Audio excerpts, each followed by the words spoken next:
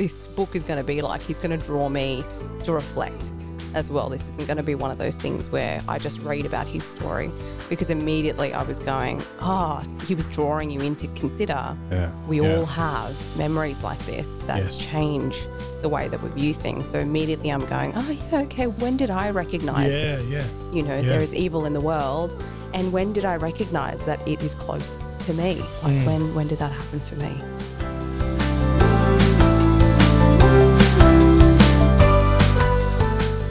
Hello and welcome to this week's episode of Living Fullness. I'm Stina Constantine, and joining me on the podcast is Father Sean Burns. Each week you'll hear us chat about a range of topics from virtue to relationships, comments on cultural shifts and lessons we're learning as we go along, and we are so delighted to have you join us. So sit back and enjoy being part of a conversation with a couple of friends. How are you going, Padre? Well, thank you, Stina, and yourself? I'm doing well. Good. What's been happening in your world? Cathedral weddings have been amping up. Oh. So I'm now at that stage of people getting married next year-ish sometime. So I'm jumping on the horn and being like, hi, this is Father Burns from St. Michael's Cathedral. Just seeing that your wedding is booked in for next year on this particular day and this particular month. And it's probably time that we started catching up for preparation. And so, just making those sorts of calls and getting cool. that all organised. So, yeah. That's fun. Yeah, it's pretty cool. How about yourself? Oh, gosh. I feel like everything is happening all at once over in my world. Sure. I've got a lot happening at work. So I've been tasked with creating a faith-based counselling stream at work. So just trying to kind of create all the processes that need to happen behind the scenes for me to be able to welcome new clients to walk in through the door. Sure. It's good challenging because it's also helping me to kind of refine what it is that I'm trying to do in my practice when it comes to Christians who actually want their therapy to be based in faith and their practices and their beliefs, and so kind of moving in that space, which is fun and exciting, but it's a lot of work, I tell you. A lot of work. Yeah, definitely. Yeah. So I'm kind of excited that we're at a point now where we finally are into another book study. Definitely. No, that sounds like a lot of work. It keeps you crazy. Yeah. As the cathedral does for me, it keeps you crazy. Believe me, I know what that's like. Keeps me knowing that I'm human and not perfect. And it's all fun and games. Yes. Yes. So the book study that we have for this season is by Eric Varden. It's called The Shattering of Loneliness, which you would have heard us talk about last episode. So we know that was very short notice for you to kind of get into. So over the next 3 episodes, we're only going to cover 2 chapters. So chapter 1 and 2 for this episode is what we're going to have a chat about today. Maybe some initial thoughts, just kind of what you thought about the book as a whole, Padre? One of the most brilliant books I've ever had the good fortune of reading. Sheesh. Bishop Eric Varden is quite amazing. He's from Norway, which you have connections with. Yeah. Never met him though. Never met him? No. Never met him.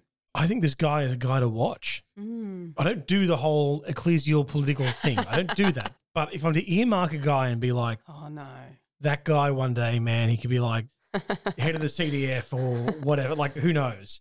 I'm just like, that guy needs to be earmarked because there's something unique about this guy, really, really unique in a good way, right? Because I know that I use that word sometimes in a not so positive light, but in this case I use it in a very positive way.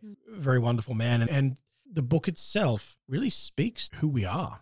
Yeah. Because the tagline for The Shattering of Loneliness is on Christian remembrance. Yeah. Like that's the subtitle for the book itself. So you're absolutely right. It does hit home about some really deep things about who we are. Yeah, no, absolutely. It hits right to the core of identity of who we are and who God is, and it's just magnificent. Yeah. Absolutely magnificent. Yeah. And he's actually quite easy to listen to as well. If you ever get a chance to traipse on YouTube, you'll find a few interviews that he's done. Only a couple of really long ones, and there's some shorter interviews as well. But he's really easy to listen to. There's something attractive about the way he speaks as well. There are some people that you can just be drawn to. Yeah. And there's just something about the way he talks as well as the way he writes that kind of draws you in. He's holy. I think that's the draw card. He's holy. Yeah, I don't think you're wrong there. Yeah. So I guess then let's start chapter 1 and 2. The way I kind of describe the beginning of this chapter is that he starts by inviting us to walk along with him, and he shares some of his childhood experiences, and one of them being this particular story that his father had shared with him about an encounter that he had had. And that was a very pivotal encounter or a pivotal story for him to hear from his own dad, because it was the first time that he recognized that there was evil in the world and that it was near to him. He makes the point that, it wasn't the first time he realized there was, bad stuff that happened in the world, but for the first time he realized, oh, it can happen so close to my life. And there was something about that was quite profound for him. And I guess even just reading that introductory, section, that introduction alone, I was immediately starting to go, okay, I get a sense of what book is going to be like. He's going to draw me to reflect as well. This isn't going to be one of those things where I just read about his story. No. Because immediately I was going, he was drawing you in to consider. We all have memories like this that change the way that we view things. So immediately I'm going, okay, when did I recognize there is evil in the world? And when did I recognize that it is close to me? Like when did that happen for me? So immediately, this is where this is where it begins. Yeah, fantastic. He has this beautiful quote on page 2 on the Kindle edition, which is, "The world I came to see was a place of menace. Human life carried immense potential for pain, and someone had to answer for it." And in so many ways, this statement just sums up the entirety of Varden's work here in this book.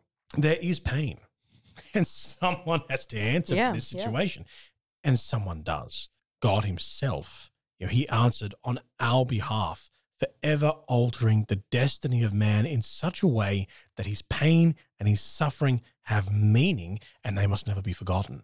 Such an amazing statement for a kid to arrive at, I mean, it's just that this guy's a kid and he's like, yep, I came to see the world was a place of menace. I didn't even know what the word menace meant when I was a kid, right? And I'm sure he didn't use those words as a child as well, right? I hear your point.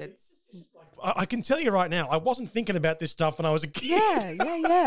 Yeah. So I think we've got someone genuinely special here. Definitely, it beautifully summarizes the realities that he's talking about. That yes, this world has immense potential for pain, and things often suck. But there's something else that sits beneath the suckage. There's something that sits beneath the difficulty and the pain, and there's actually a reality, a destiny, something that speaks to the identity of man. And So what else kind of jumps at you then from these initial 2 chapters? Well, one that really makes me swoon a little, I suppose. Page 6 of the Kindle edition, he says, "When I realized the scope of sacramental action, by which all that is in heaven and on earth is drawn into a single moment, the sense of things with a capital S, held in the hands of a broken human being to be broken, yet healing all, I knew I had come home." This is sort of summarizing a journey that he gives to us of how he came from an atheistic perspective, because he realizes the world is full of pain and goes, well, how can God exist? He sees Christianity as actually trying to avoid all of this, sees Christianity as being almost like child's play in relationship to the very serious question of human suffering and difficulty. Yeah. And so through music that he came to realize, okay, actually there is rhyme and reason to the world that I'm living in. And there's a rhyme and reason that's established by a creator who perhaps is not some vindictive creature, but maybe even a loving God, and eventually came to embrace the reality of the church, the reality of Christ and his church. And upon embracing that, sold him on it was the sacramental reality, the drama that is Christ and his church. The liturgy, the church's public worship is an act of remembrance. And there's a point in the Mass called Eucharistic prayer, and it's the high point of the liturgy. And it's here that the church has this thing called anamnesis, this remembering the work of the Lord. But it's not an empty remembrance. It's a remembrance which reaches into the past and makes present to now those moments of so long ago. And in doing so, those moments are immediately present to us, and they speak of who God is and who we are in the eyes of God. And it actually allows us to participate in the drama of that moment.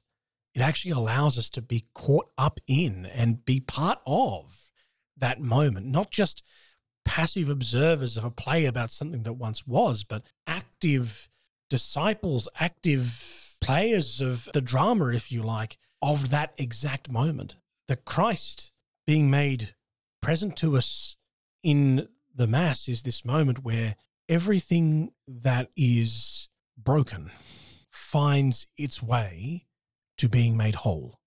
This is the moment that brings healing to the drama that is human brokenness. This is where we find the meaning, the healing, the hope, everything that we're looking for as a solution to the drama of human suffering is found in the drama of the divine human suffering, which is Christ himself on the cross and in his resurrection. It's incredible. And the other one that speaks to me is on a page not too far from that. I haven't got a page number there, I'm sorry. But not too far from that. He says, a human being is dust called into glory. To remain within that tension is a challenge. To accept that my nature is defined by a sense of incompletion so vast that it cannot be repaired with the order of creation, not by any possession, any accomplishment, any relationship, is to embrace radical poverty. Dust called into glory. Now that is tension. I'm a created being who is not satisfied by the created world around me. What I have in common with dust is that from the dust I came. Yeah. For all I share in common with the dust of the world, I am not to find my satisfaction in it.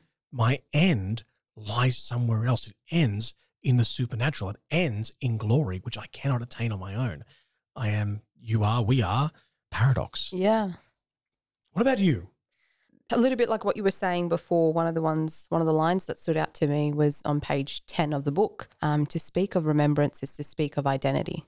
And I think that says something about, who we are and that we were actually made with a purpose, that it goes deeper than just like recalling a memory and just kind of replaying it in your mind, that it actually speaks to who we are. And similar to what you were saying before in terms of, to dust you shall return. On page 15, he says, standing before God in this way, I profess that I am not God. I accept the uncomfortable otherness of God. He is what I am not. Yet my being bears his mark. I walk this earth as yearning incarnate. I just think that that's so beautifully put. And it also says so beautifully that there is a difference between us and God. Like obviously, though, as Christians, we can acknowledge that. But when you're not a Christian, for you to get to a place where you can say, there is something that is different between me and something else that's going on here. There's something, there is like, I'm not whole. There's something else happening here. Absolutely. Particularly in our pantheistic age, right? But as a Christian, for us also to be able to start at this point is also humbling as well. And so that being like, this is the truth of where we need to be at to start on this journey of actually wanting to be more like him, in whose image that we've actually been made. So he makes the point that the difference between God and humanity isn't just something that's outside of us. It's not just about the darkness that exists in the world or the suffering that we see around us in the world, but it's also interior to us as well. So another quote that I've got from page 22, the hand that shaped me in God's image, that refashioned me when I had lost my likeness to that image, reaches out to me now to raise me and carry me home. To return to where we came from may require all our strength. Humility is not a coward's virtue. Its beatitude is found through an abandonment in faith that touches the heroic. It's that whole integration of the identity that we find, and then also acknowledging that it's not just by our own effort. Like there is a sense of God doing the work, like that, the whole idea of him reaching out to carry me home.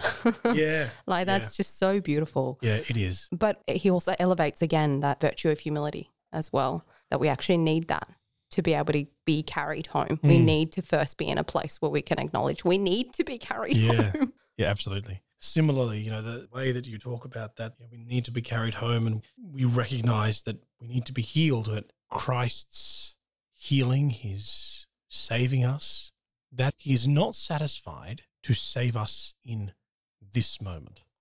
He is not satisfied to give us new life for just this present moment. He will save every aspect of us, and that includes our past. Yeah. He will redeem not only this present moment, but he will redeem also the past from which we have come. And so we must not pretend the past did not exist.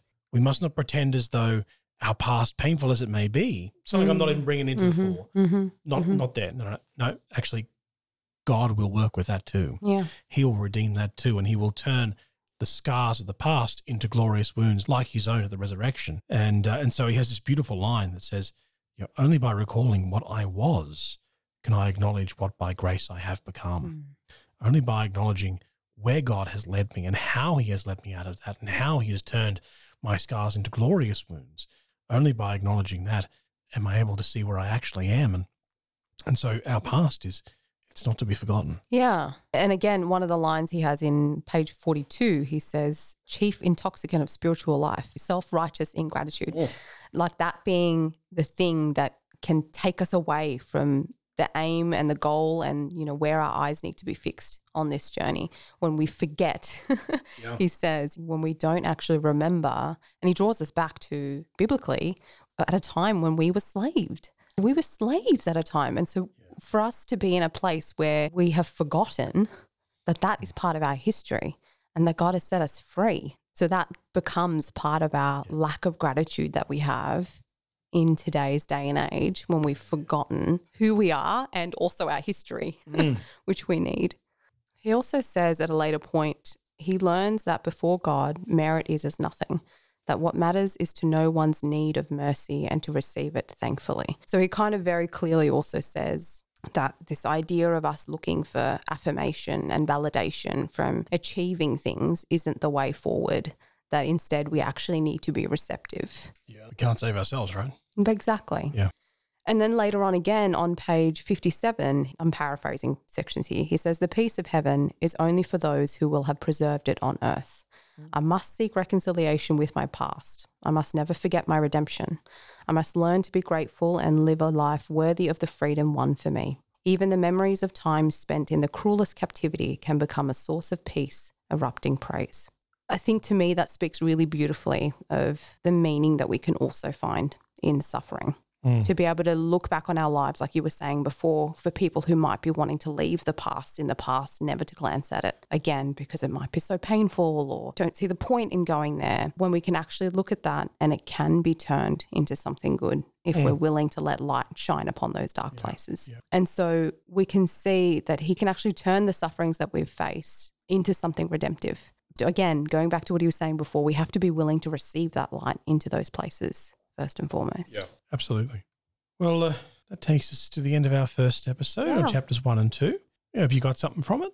Yeah, that's a starting point. Yeah. That's intro, chapter 1 and 2. So next week we'll cover chapter 3 and 4 if you'd like to go and have a read of those. They're quite jam-packed, those next two chapters. Yeah. So have a read of that, then we'll kind of cover 3 and 4 next week. I guess just before we jump into a truth be in goodness as well, we haven't done this in a little while, but I guess also just to put a plug out there to Patreon supporters, we're still in need of a few more extra people to jump on board to make this podcast financially viable moving into the future. So if there is anyone who is listening who hasn't been a patron but would be able to, you've got the capacity to, would like to, feel called to, we would love to hear from you. There are some links in the show notes. You can also just get in touch with us if that's easier. We can point you in the right direction. Your financial contribution will help us continue to produce episodes each week. Absolutely. Yeah. So a truth, beauty and goodness before we go then, Padre, what's one for you? Yeah. Mine's a podcast. That podcast is a podcast called Always Hope. Ah, yes. Yes, by a fella named Dr. Mario. Yes. And Dr. Mario Sakasa. So he's ultra cool. Yeah, he's ultra cool. And has some brilliant stuff. And he actually, latest episode on pornography, did a great job. Just the episode is about like an hour and 20 minutes long, but it doesn't feel like an hour and 20 minutes long. You feel like you're partaking in a conversation between the way that I think we hope that people feel when they listen to our podcast, right? Yeah, sure. They feel like they're just part of a conversation between friends. And you do kind of feel that. Like I think it's a different guest each week on his podcast, but the conversation is normally so free-flowing and so open that it just doesn't feel like an hour and 20 minutes. It feels much quicker than that. And so, but there's some really excellent points brought up, some really good reflective points about how to deal with a very serious issue. And I think in a way that's also addresses some of the challenges that we as a church face with that issue too. So really impressive guy, impressive podcast. And so can recommend. Yeah.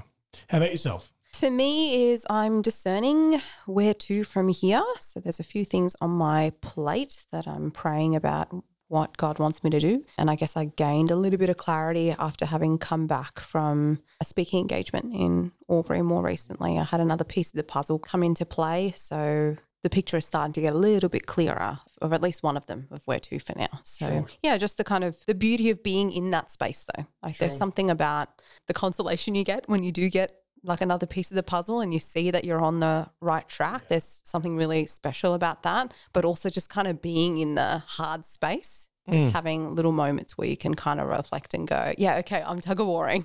But this is good because I'm not tug-of-warring by myself. Like, God's on my side. He's not on the opposite side tug-of-warring against me. Exactly. Yeah, it's really cool. Well, thanks so much for joining us for another episode of Living Fullness. We will catch you again next week. But until then, know that love and praise. God bless.